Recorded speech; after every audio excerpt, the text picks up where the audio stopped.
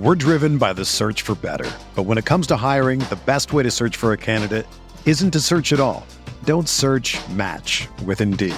Indeed is your matching and hiring platform with over 350 million global monthly visitors, according to Indeed data, and a matching engine that helps you find quality candidates fast. Ditch the busy work. Use Indeed for scheduling, screening, and messaging so you can connect with candidates faster.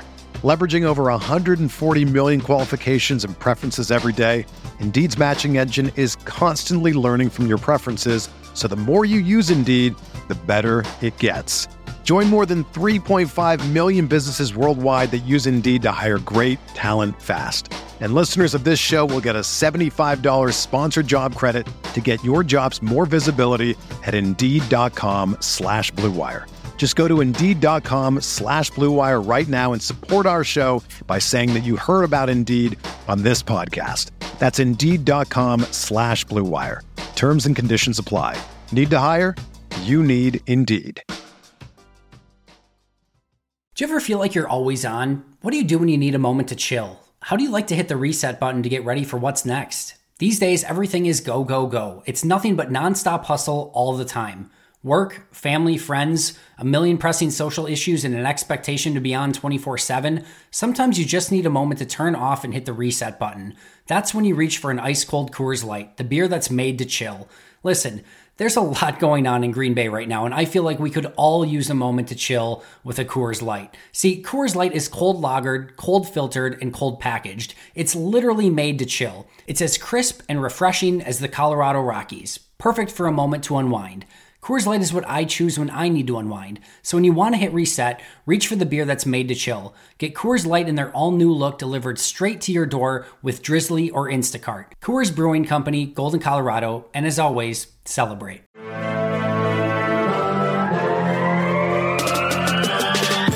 "20 minutes a day, 365 days a year.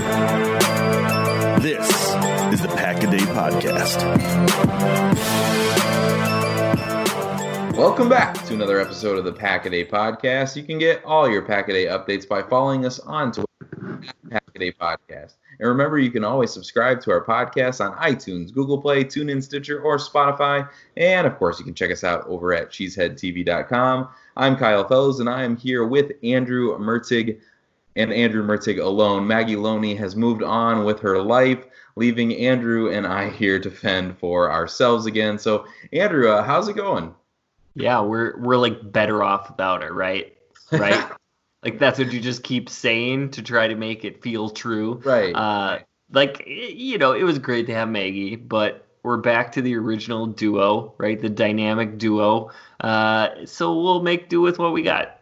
That's absolutely right. We just keep telling ourselves we've got this on our own. Had a lot of fun, but we're back to the way things have always been, and we like it. But football is officially on the calendar, Andrew. The NFL revealed its 2020 schedule on Thursday night, and so we wanted to spend a little bit of our show talking about the Packers' 2020 schedule.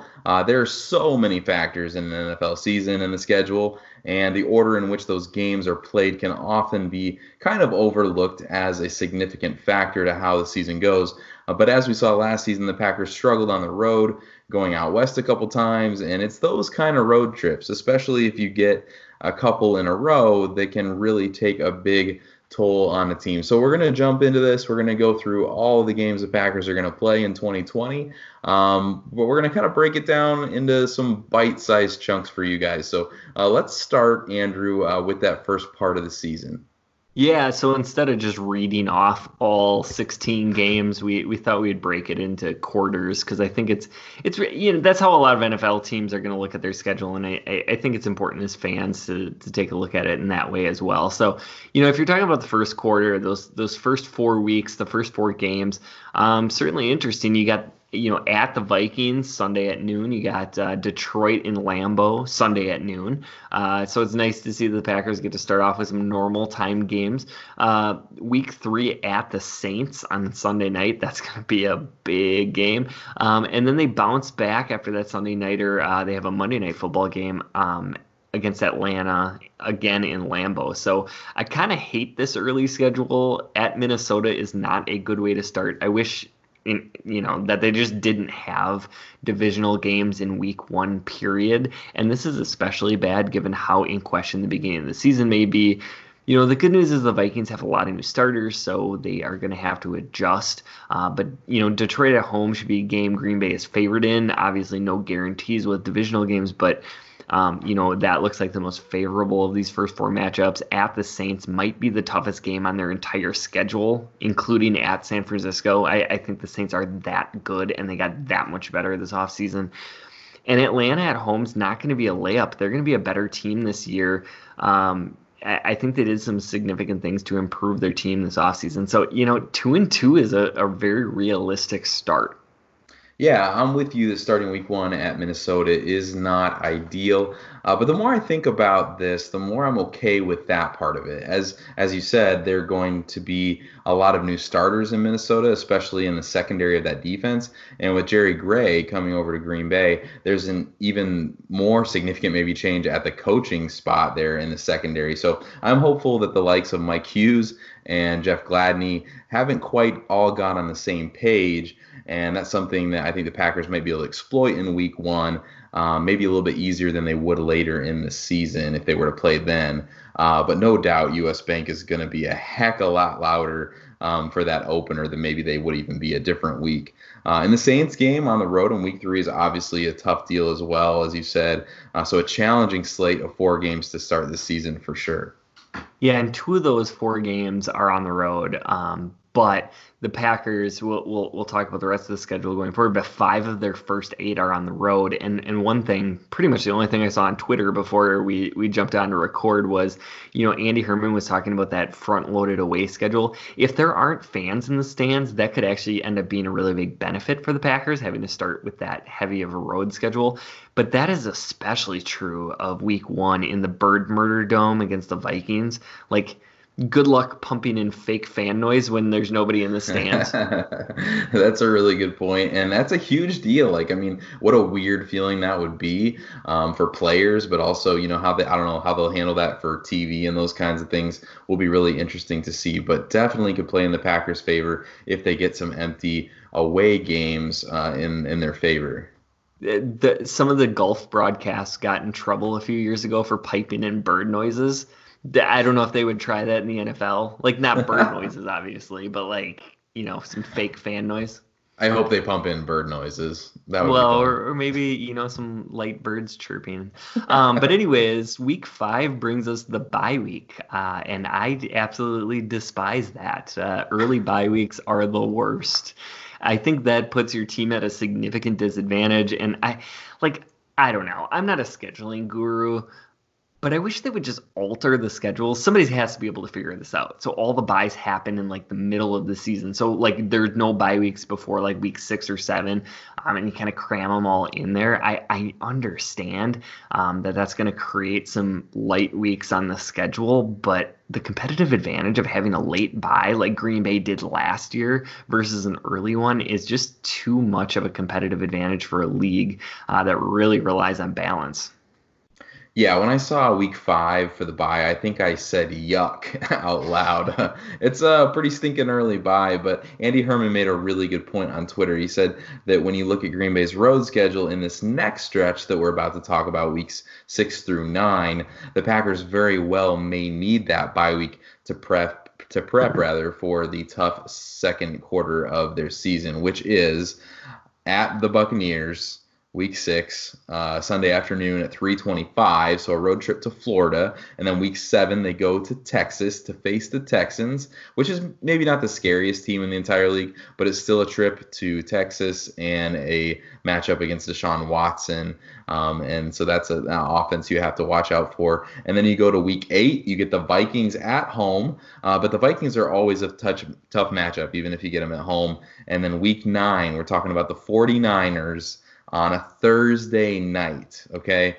It's not good that you got to go back out there. We know what happened last year. But to make matters worse, the Packers and the Niners will face off on that Thursday night. So they're coming off a really important divisional game that they absolutely can't look past. And then on a short week, they play the 49ers on that Thursday night football game. So not great. If you're not sold on how tough this stretch is, the Packers will play the Bucs, the Texans, the Vikings, and the 49ers in a span of 19 days. And 3 of those games require travel. So going 3-1 over those weeks would probably be a huge win for this team. And I think 2-2 is honestly kind of a reasonable expectation considering those road difficulties. I'm so impressed with you right now. First of all, that was very educational. And second of all, you mentioned the Buccaneers and you didn't bring up Tom Brady at all. I'm sad that you brought him up. I did that on purpose. We bypassed Tom Brady. Is not Rodgers Brady like the most fascinating storyline? Yeah, we've got to talk about it.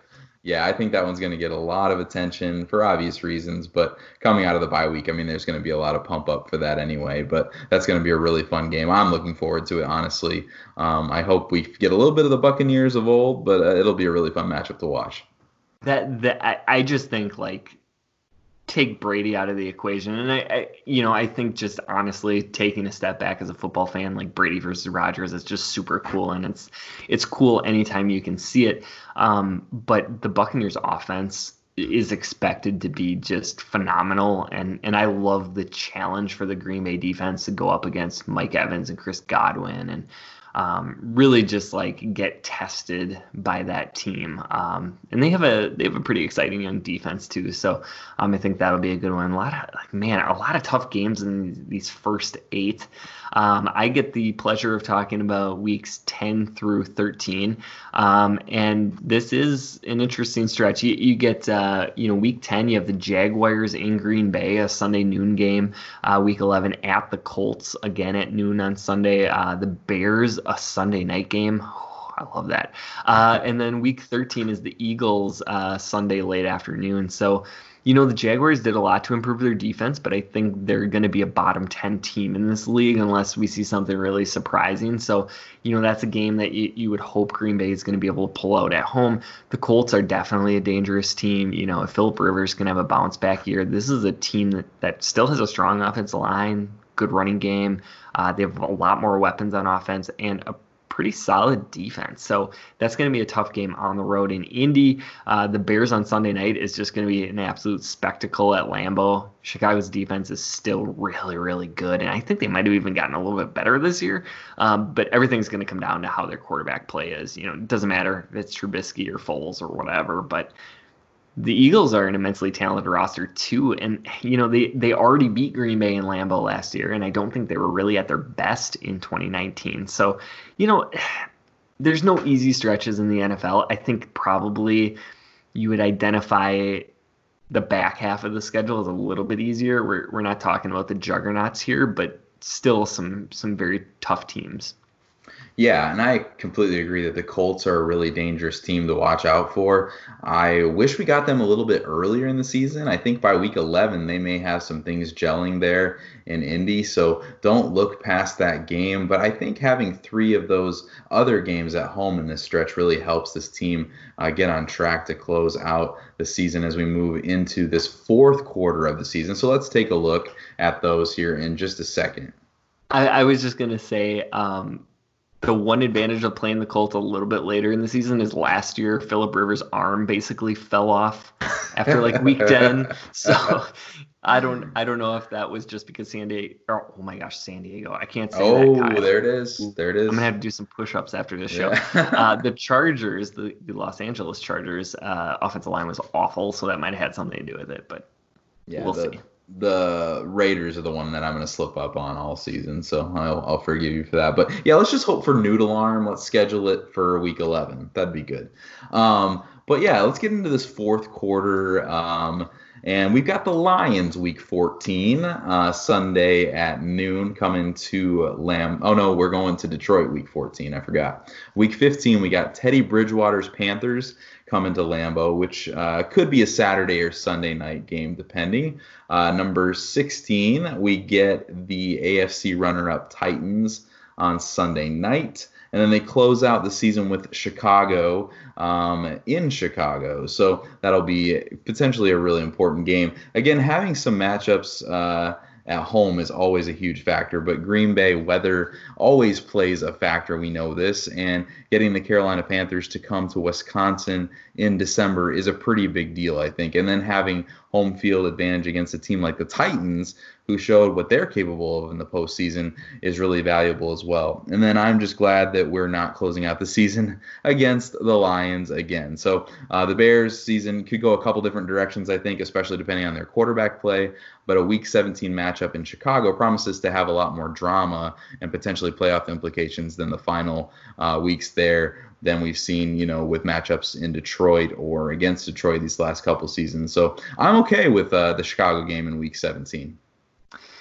Yeah, so out of the 16 games on the schedule, there are 5 primetime games, which I think seems about right for this team. I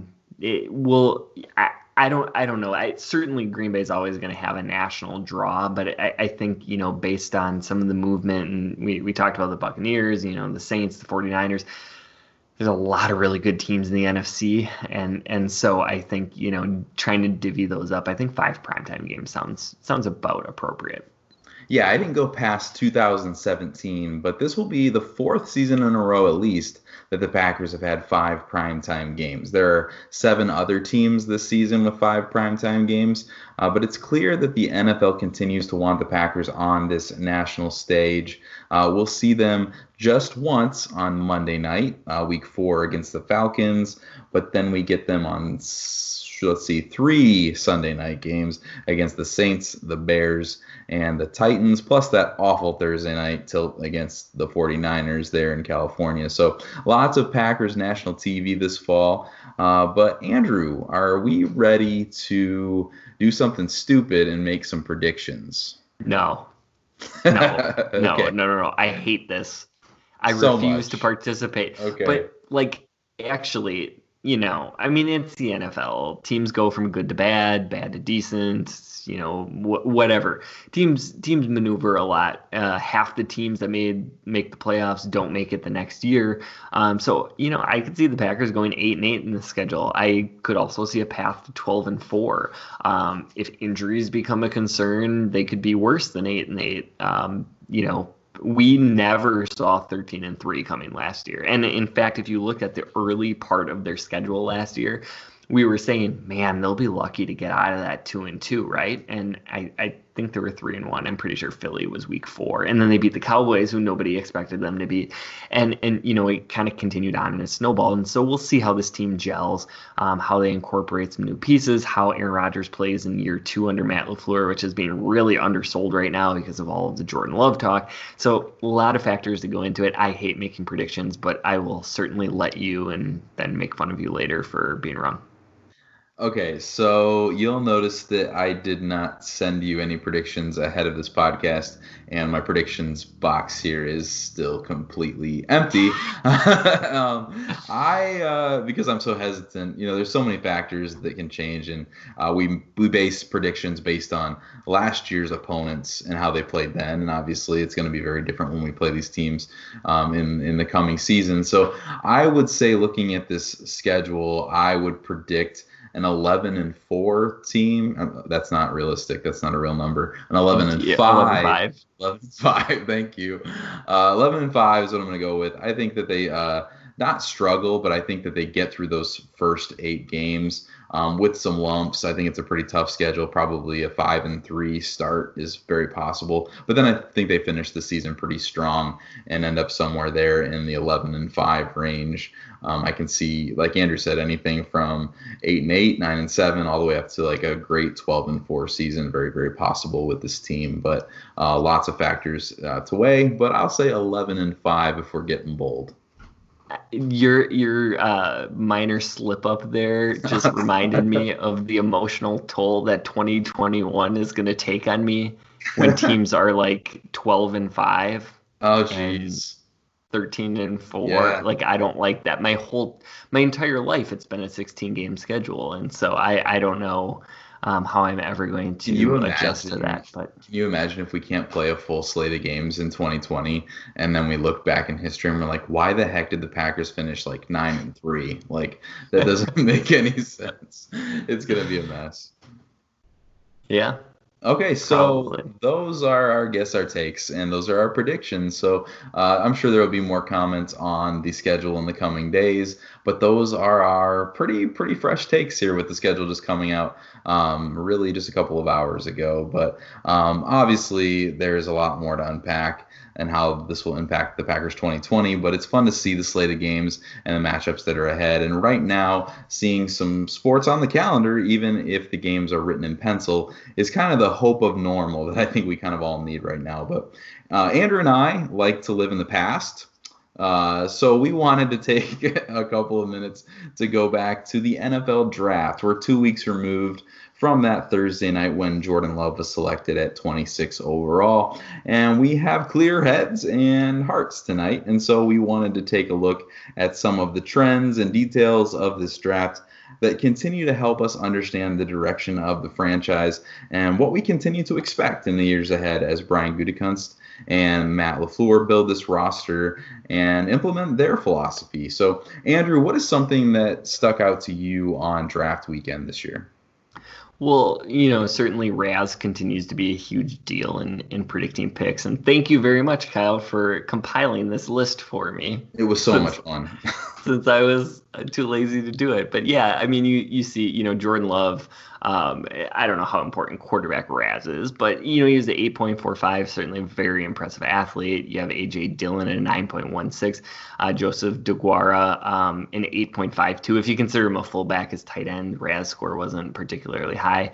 Runyon had an 8.49, John Garvin had an 8.98, and a lot of the other guys just didn't have complete testing or at least it wasn't made public. So I think the Packers were kind of figuring out who was a great athlete without having all of the advantages of some of the combine testing and some of the pro days as well. But I think, this is probably the one thing we knew Goot had a major preference in, but this third draft really helps to solidify that. So we know elite athletes are really a premium to Brian Gutekunst, but you can also see this in free agent signings, the undrafted free agents they bring in, basically any practice squad player. If you see somebody who's below like a 7.5, 8 Raz, it's like a big outlier and everybody's like, what's going on here? So I think that becomes a really strong predictor moving forward. When you're looking at how the Green Bay Packers are going to compile the players that are on the roster. Yeah, absolutely. Really, really interesting. Something that I think we can kind of put a check mark next to for sure. The DeGuara pick is really interesting because he scored really high as a fullback, and we talked about his usage as an H-back potentially. If he scores as a tight end, his numbers are not nearly as high, and we know that Sternberger was kind of the exception in last year's class. So it'll be interesting going forward. We may not get some more data points on this for a couple of years because of the way that they've invested in the position. So it'll be interesting to see if tight end may be the exception to the rule, but that's something we won't see for a little while. But another thing that I thought was really interesting was regarding the age of the prospects that the Packers select. I think we typically have seen the Packers give a little bit more attention to really young prospects. That's certainly true in the early rounds, but is proving to be less and less of a factor, especially in the later rounds of the draft. This year, the Packers took Jordan Love in round 1, who is 21 years old, but then only took 3 players with their remaining 8 picks who were under the age of 23. Jonathan Garvin is the big exception. He's 20 years young and doesn't turn 21 until July. So just one more reason to get really excited about the upside of Garvin there as a pass rusher. But all of the offensive linemen that the Packers took in succession in round 6 are essentially 23 years old or in that ballpark. So it seems that we can kind of hold on to the theory that the Packers' first round investments are going to be really young players. Kenny Clark, Kevin King, Jair Alexander, Rashawn Gary, Savage, and now Love were all really, really young players at the time of their selection. But as you move out of round 1, you see Goody taking guys like Elton Jenkins or Jay Sternberger, who was 23 or almost 23 when these guys were selected, and then guys who were more of the average age of around 22, and guys like Josh Jackson, A.J. Dillon on day 2. So going forward, it seems like we should give priority to youth in the first round, but then maybe not consider it as heavily as we move further into the draft when predicting who the Packers may be interested in. Yeah, so I mean, I think that plays a big role in when we're trying to make predictions. I know I had adjusted a lot of my ratings based both on RAS score as well as age, and so I saw some kind of false predictions in the middle rounds. Guys I thought the Packers would absolutely love, that they maybe had a preference on somebody that I had ranked a little bit lower because I had docked them for being older. So definitely something for me that's of great interest, and something we'll see if that trend continues moving forward. Okay, so one more trend that I wanted to discuss is the Packers' recent obsession with trading up in the first round. The Packers have traded up in round one in every year since Brian Gutekunst took over as the GM in 2018. Of course, they traded back in 2018 when the Saints shipped them their 2019 first rounders so they could land Marcus Davenport. But then Goody came back up to 18 to select Jaire Alexander. In 2019, Goody stayed put at 12, but then traded up from 30 to 21 with their second first round selection from the Saints there to take Darnell Savage. And then, of course, in Goody's third draft as GM this spring, they moved up to 26 with Miami to take Jordan Love. So clearly the Packers needed to move up to get Jaire in 2018. I think that's pretty well accepted. But there have been some questions about whether or not Green Bay actually needed to move up for Savage or Love. And some have speculated that both players would have been available to them if they had not traded up. It's kind of a fool's errand to try to figure that out for sure. But what I think is worth noting here is that Brian Gutekunst is really aggressive, and he's not going to take any chances if there's a player that he feels he can't live without. He's going to go get his guy. And this is interesting on any level, at least to me, but especially when you contrast it with what Ted Thompson did, it's even more interesting. We kind of became used to trading down or out of the first round with Ted Thompson as GM, rarely ever trading up. So time will tell which is the better strategy, but this is certainly a new trend in Green Bay, and one that looks like it might be here to stay with a little bit more of an aggressive GM in Brian Gutekunst. Yeah, and there's no right or wrong way to do this. I think if you trust your board, it will tell you when you need to move up and go get your guy. I said on Twitter this week, I thought the Ravens had my favorite draft, and Baltimore really just stood put, and they let the good players slide down to them, and then they picked them. And I love that. But if you go back even a few years, they made a very aggressive trade up to pick 32. I think they were at like 52 in the second round.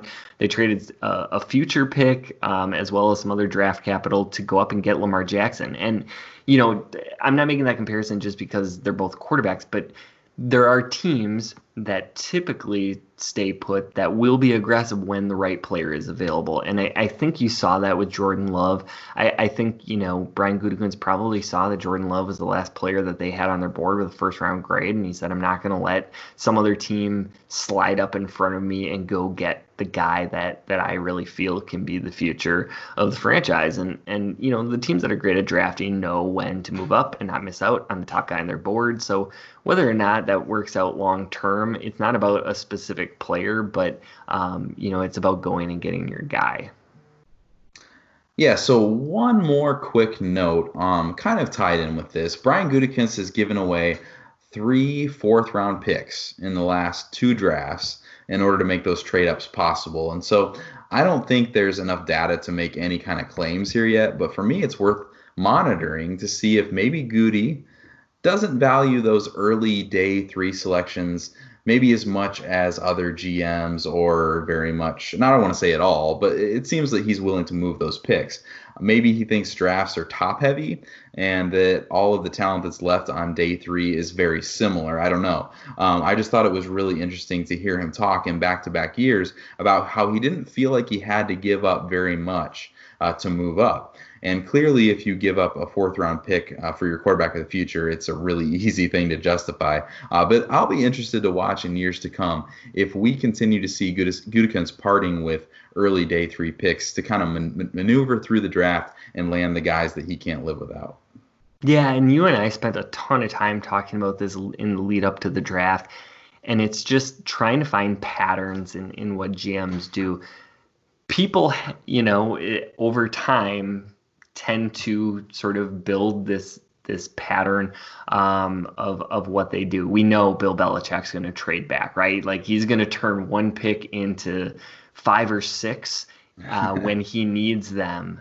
But he's also not afraid to move up. He's always wheeling and dealing. And so we just didn't have enough of a data set to tell exactly what Brian Gutekunst's trends are at all. And now we have a little bit more information. I think it's always just fascinating, especially when you're talking about an organization like Green Bay, where you're not going to kind of have your hand forced to make panicky decisions that an owner might be pressuring you with your job. I think Green Bay has always taken the stance that they're going to keep people in the positions of GM and head coach long term unless there's something terribly wrong.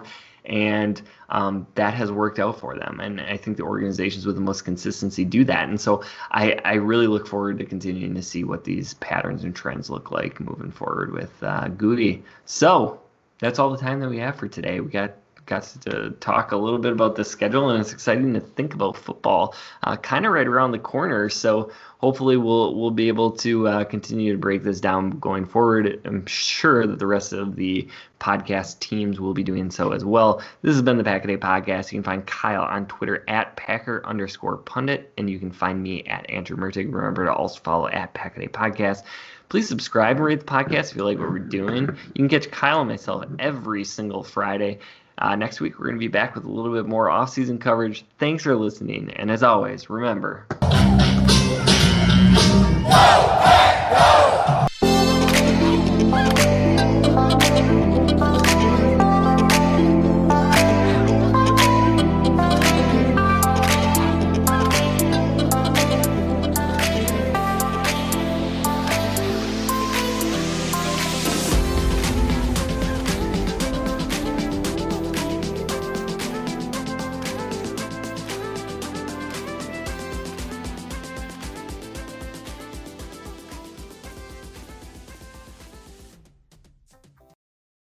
Whether you're a world-class athlete or a podcaster like me, we all understand the importance of mental and physical well-being and proper recovery for top-notch performance.